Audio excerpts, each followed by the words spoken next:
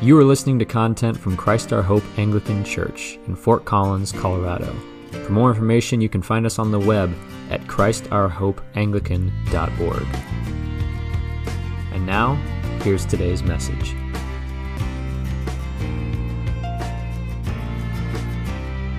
Many of you know that in about a week, I'm going up to compete in a board game tournament up in Estes Park, which I'm pretty excited about. I'm playing the game of Go. But this morning, I want to talk to you about a board game I've never played. I have never played the game of diplomacy, but I am fascinated by its reputation as a relationship killer.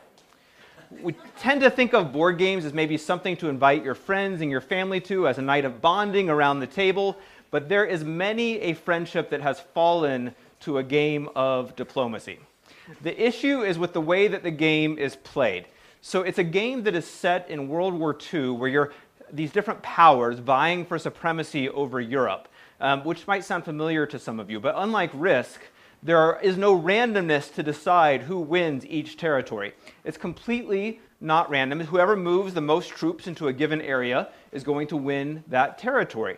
So how then do you compete and have some sense of wondering who's going to win? Well, there's two things that are key to the game. The first is that everybody writes down their moves at the same time. So you don't get to see what somebody else has done before you make your decision. All the moves are going to happen at the same time, but the real key to the game is that before you make those moves, you get to have a private conversation with every other player in the game. You can step away from the table and talk to them, and you can make alliances. And they can promise that they are going to send their troops into the same place as you while they are your allies, and therefore you will end up winning rather than losing your troops because you have an alliance, a friend here with you in this space. But there is nothing in the rules that says that you have to actually do what you have promised. And so this is a long game. It can take potentially all day. But somewhere in the course of that day of negotiations and deciding how you're going to move, there comes a moment where most people realize that their best chance of winning the game is to betray their friend.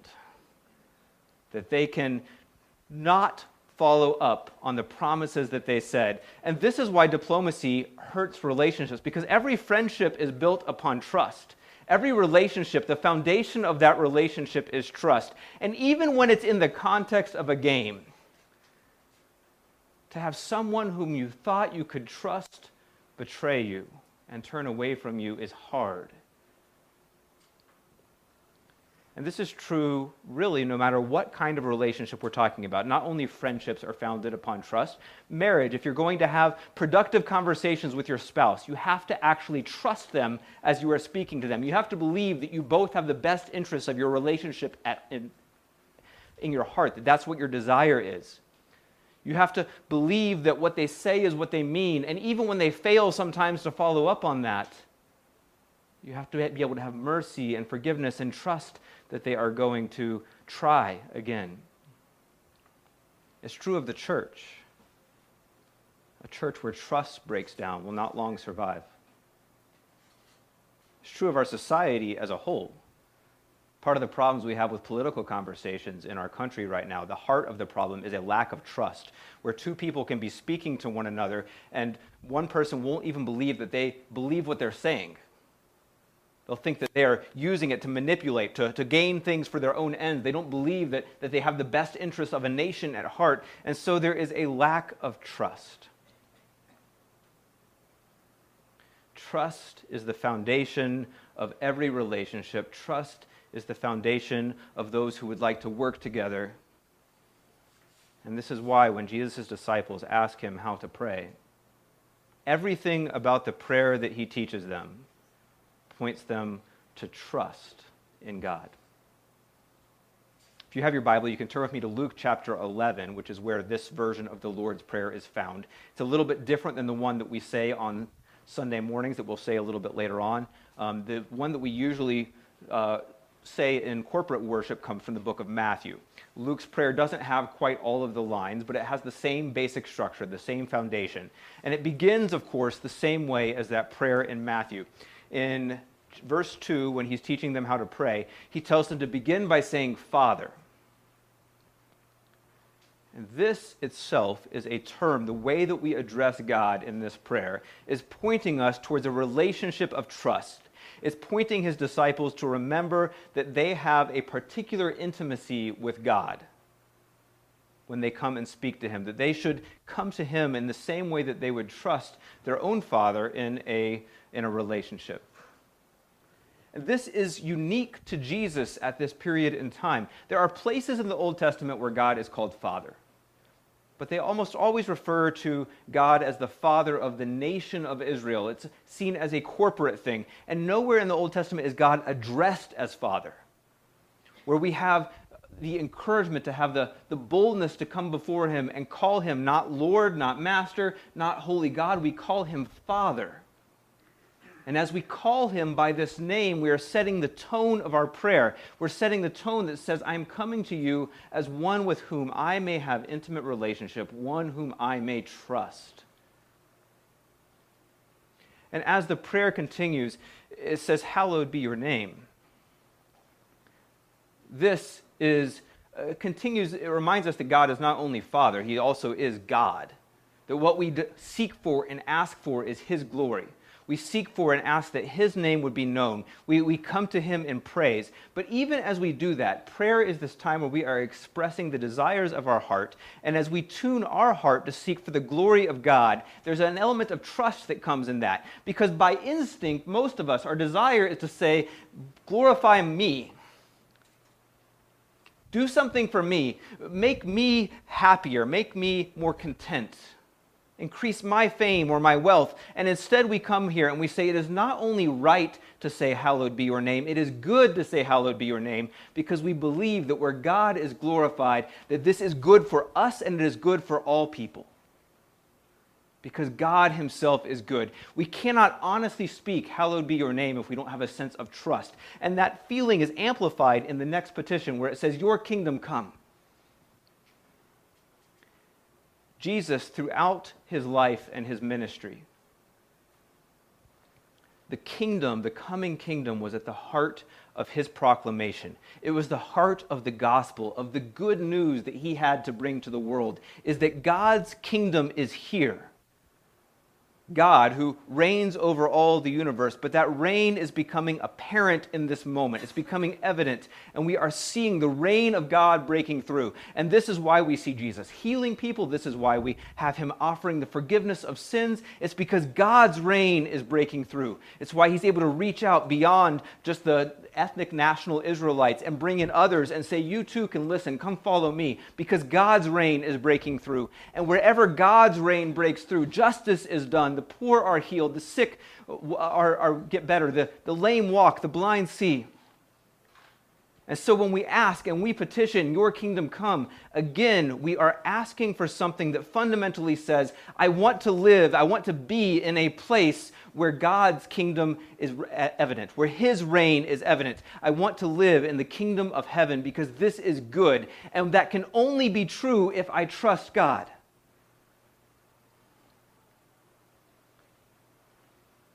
There's all sorts of fiction that is told about gods who are capricious, who never are certain what they want, where they are vying against one another. You can look all the way back to the ancient Greek epics. And when I read the stories of Greek mythology, do I really want to live in the kingdom of Zeus? Do I want to live in the kingdom of Ares or Hades? Are they trustworthy?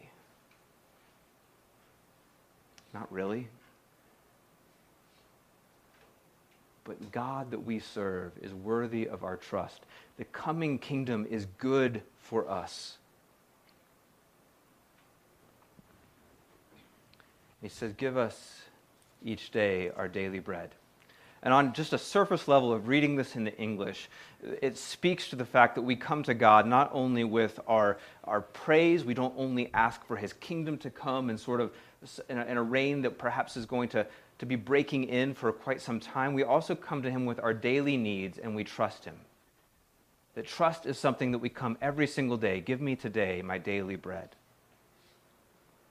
In the Greek here, that's even more than that in a way. It's actually one of the word that's translated daily, both here in Luke and in Matthew's Lord's Prayer. It's the only places that it occurs in any Greek literature. There are other words for daily, but the one that they use here, it only occurs in these two prayers. And all the way back to very early in the church, they're not quite certain what it means. Because there are other Greek words they could have used if they just really meant every day.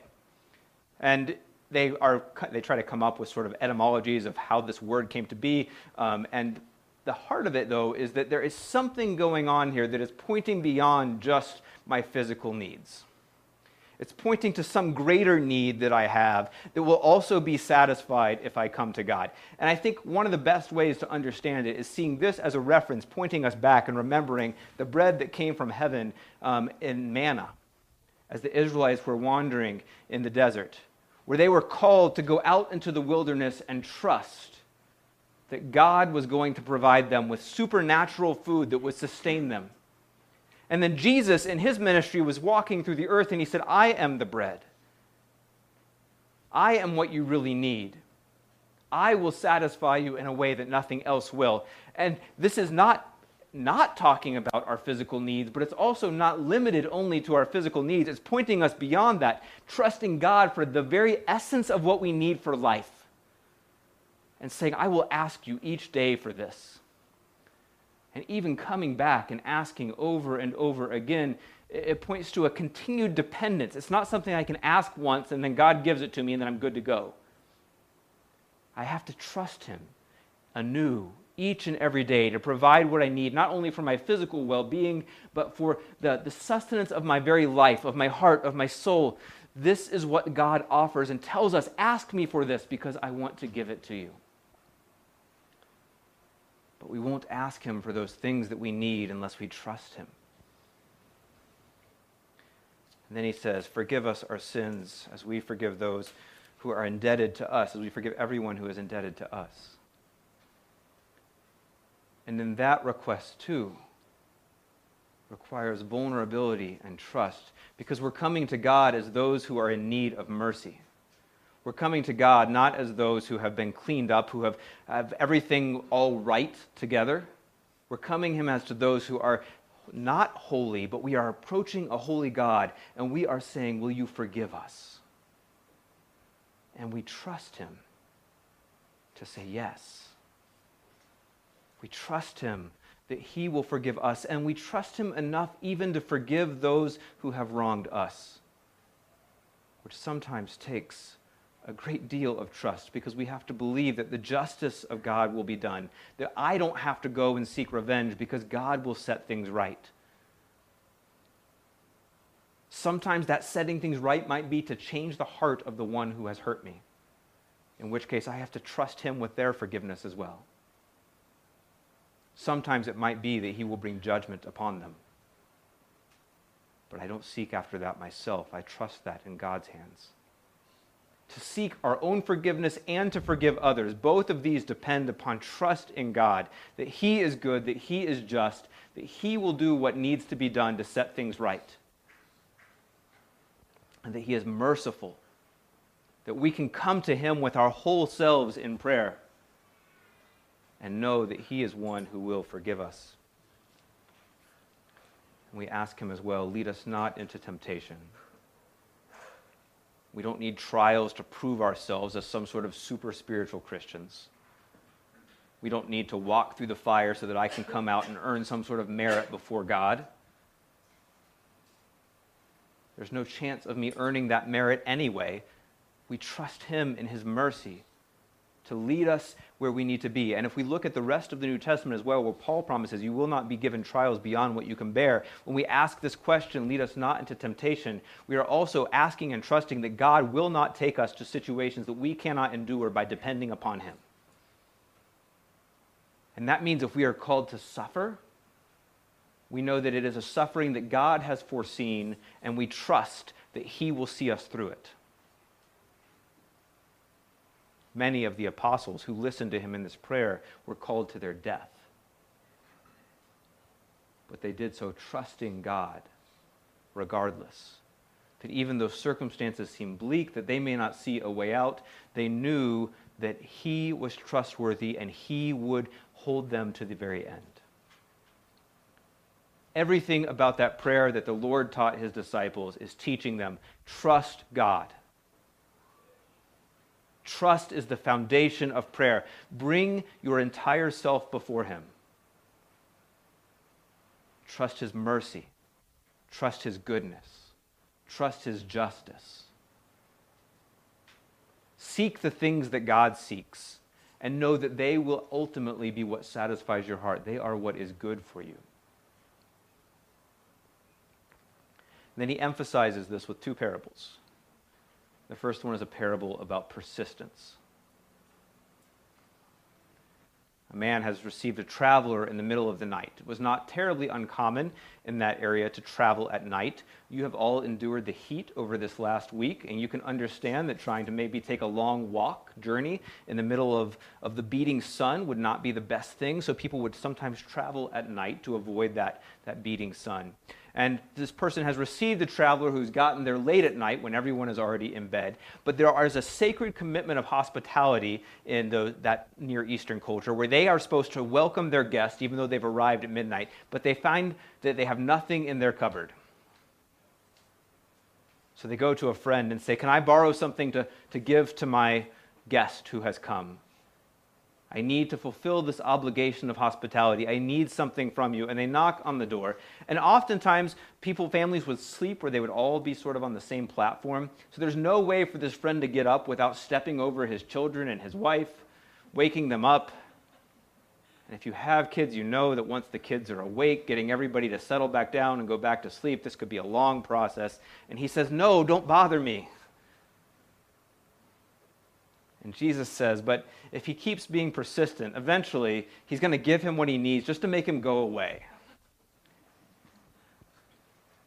And sometimes we hear this and we think that this is telling us something about the character of God, that we have to kind of beat on his door until he gives us something so that we'll go away. But what God is saying, if your friend who has no particular regard for you in that moment, your friend who's annoyed and irritated at you for coming and asking, will give you the good thing that you need, will not God, who is not irritated, who has perfect patience, who is delighted to hear from his children, will he not give to you what you need when you ask? And he does call us to persistence, but it's persistence that itself is rooted in a trust of God. Both of these parables are saying, you're wicked, you don't have the goodness of God, and yet still you'll do this. You grow impatient with people, and yet still you'll eventually give in to their requests just to make them stop bothering you. Wouldn't God, who doesn't feel that way towards you, wouldn't God who loves you, wouldn't God who is good, wouldn't God who is infinitely patient and wise, won't he give you what you need? Doesn't that mean you can keep asking? You can be persistent because you know that he understands your needs and that he will meet them because he's good.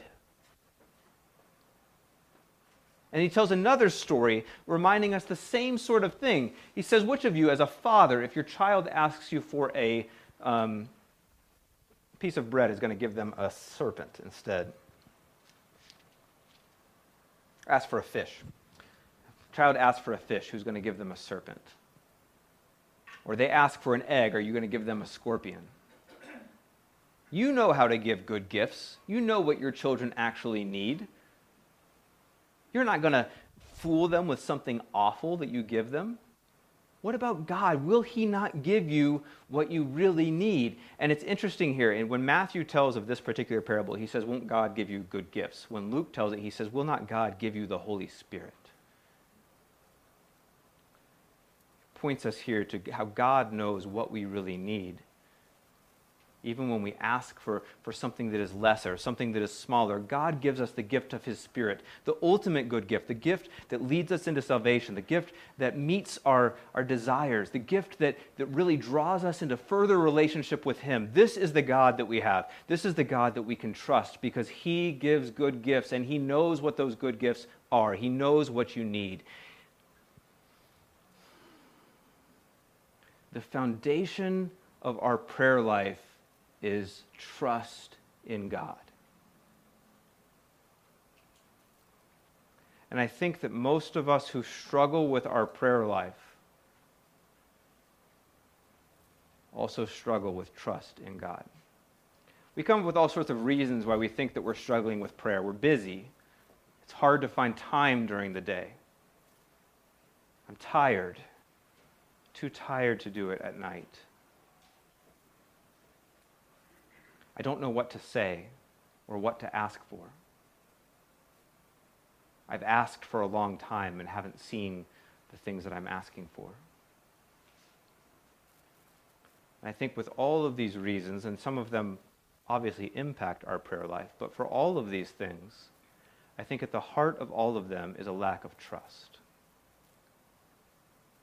Because if you believe that there is a good God who is listening to you, who desires to give you that which you need,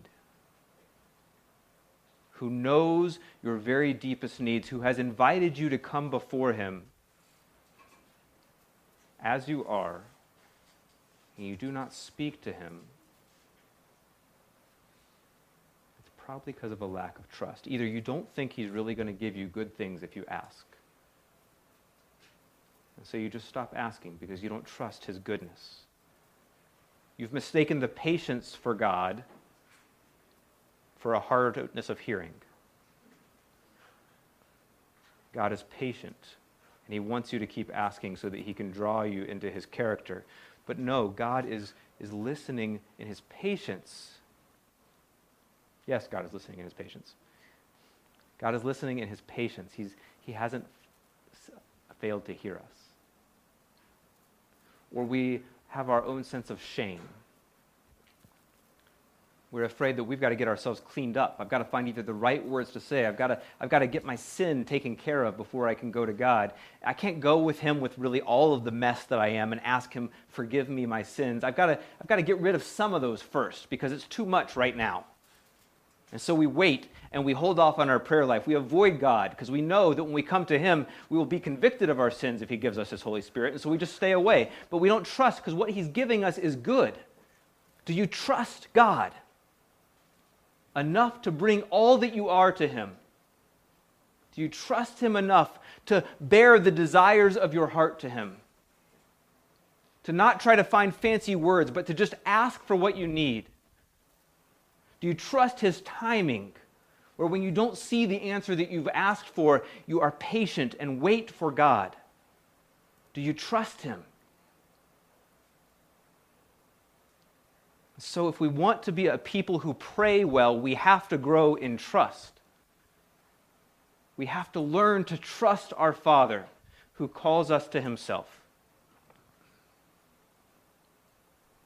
There are many ways that we can grow in trust. One of them is by spending more time in God's Word, meditating on the promises that he makes, looking at the story of salvation, understanding what he has already done for us, hearing the good news over and over again, and remembering that this is a good gift that God has given to me. I have participation in this life that he has offered. He has given me eternal life. Why would he withhold anything from me that I really need? And I can grow in trust. We can also practice gratitude in our own lives. As we thank God for the gifts that we have received, we start to realize how much he has given us. We start to see a pattern of trust about how God has been with me in the times that are hard and in the times that are good. As I look and I give thanks for him, as I bring my heart before him and come to him with gratitude, I grow in trust.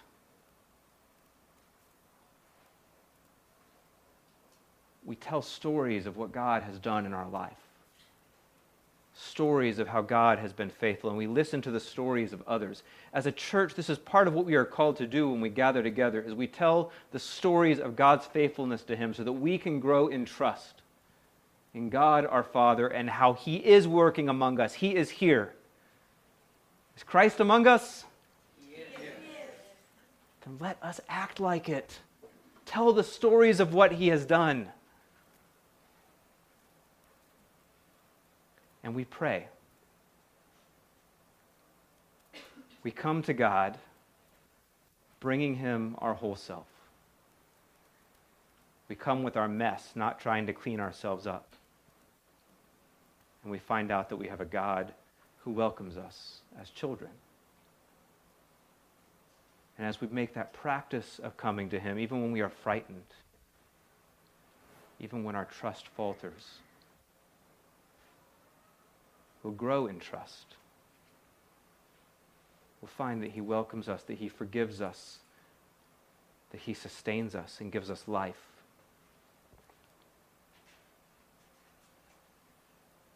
And so I encourage you to practice trust, to work on growing in trust. This is the heart of what God has called us to. We've seen many times as we've looked at the scriptures that when God talks about faith being necessary to come into a relationship with him, that faith being necessary for salvation, he's not just talking about belief in something. It's not just a belief that Jesus is Lord. It is trust in Jesus as Lord. The heart of faith is a heart of trust. This is what we are called to as God's people. We must trust God. But we can grow in trust because even in that, he is merciful to us. So go to your Father. Meditate on his promises. Remember what he has done for you. Pray your true heart before him. Give thanks for what he has done. And grow in trust so that you can pray like Jesus prayed. This sermon is an audio ministry from Christ Our Hope Anglican Church in Fort Collins, Colorado. If you are in the area and would like to learn more about how you can worship with us in person or online, please visit us on the web at www.christourhopeanglican.org.